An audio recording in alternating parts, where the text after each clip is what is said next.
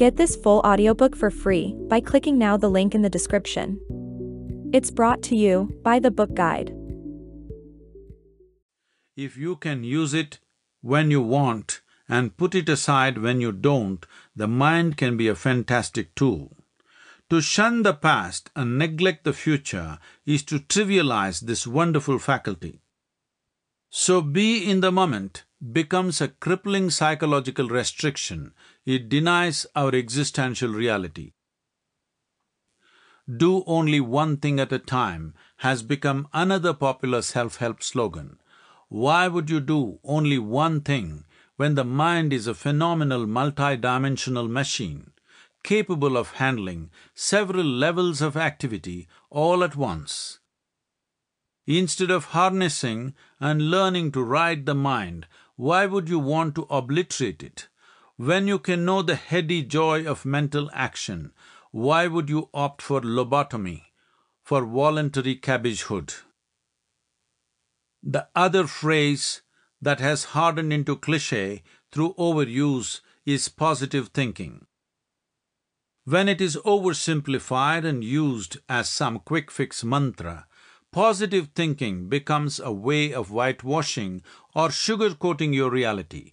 When you are unable to process real-time information and control your psychological drama, you seize on positive thinking as a tranquilizer.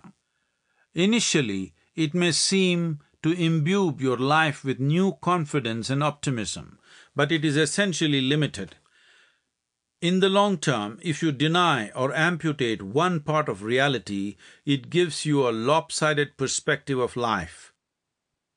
Then there is the time-honored business of exporting human well-being to the heavens and claiming the core of the universe is love. Love is a human possibility. If you need a refresher course, you can take lessons from your dog. He is full of love. You don't have to go to outer space to know love. All these puerile philosophies come from the assumption that existence is human-centric. This single idea has robbed us of all sense and made us commit some of the most inhuman and heinous crimes throughout history. These continue to perpetuate themselves to this very day. As a guru, I have no doctrine to teach, no philosophy to impart, no belief to propagate. And this is because the only solution for all the ills that plague humanity is self-transformation. Self-transformation is not incremental self-improvement. Self-transformation is achieved not by morals or ethics or attitudinal or behavioral changes, but by experiencing the limitless nature of who we are. Self-transformation means nothing of the old remains. It is a dimensional shift in the way you perceive and experience life. Knowing this is yoga. One who embodies this is a yogi. One who guides you in this direction is a guru.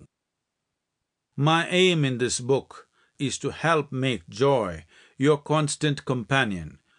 To make that happen, this book offers you not a sermon, but a science, not a teaching, but a technology, not a precept, but a path.